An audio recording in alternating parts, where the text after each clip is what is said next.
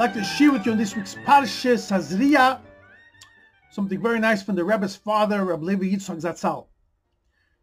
The opening pasuk on this week's Parsha is Isha ki Sazria v'yolda zocha, a woman that will conceive and shall give birth to a male zocher, a baby.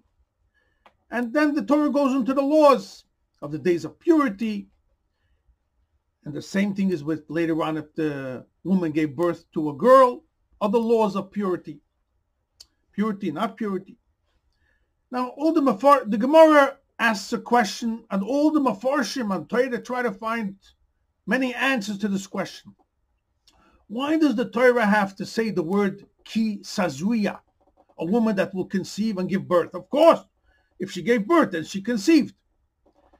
The main thing you want to tell me is the laws about the birth, of the difference between a baby who's a male, a zochar, or it's in a keva, if it's a female.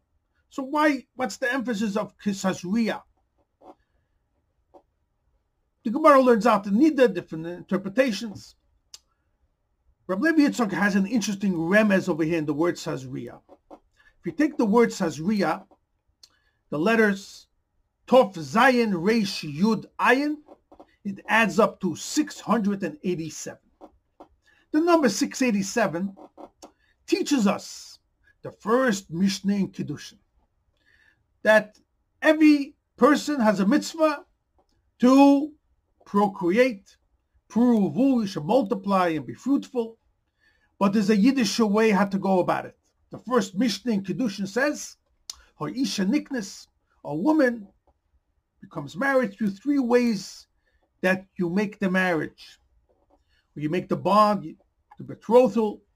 One is kesef, through money. You give the woman money, she agrees to get married, they're engaged. Or through shtar, if you write a document. Or through marital relationships. Three ways, and the Gemara learns out from sources, psukim, where you know each one. Actually, the Bia, it says openly, Ubala, but it says Kiyika Chishisha. We learn out from Avram Avinu, Kicha Mezdayefrain, it's a Gzeira Shava. We learn out money and also shtar. The Gemara learns out the source.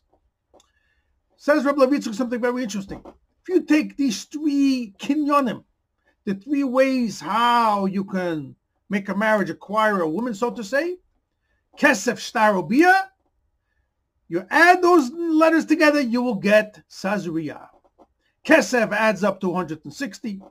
Shtar adds up to 509. Bia adds up to 18. Add it together, you get to 687. So Sazria is hinting to us that there's a Goyish way and there's a Yiddish way. A Yiddish way, how it should be Sazria, how a woman should conceive and have a seed and have children. The Yiddish way is how the Mishnah says the three kinyonim of Kesef, Shtar, and Bia. Another interesting remez says, Rabbi Levi Yitzchak, in the same line.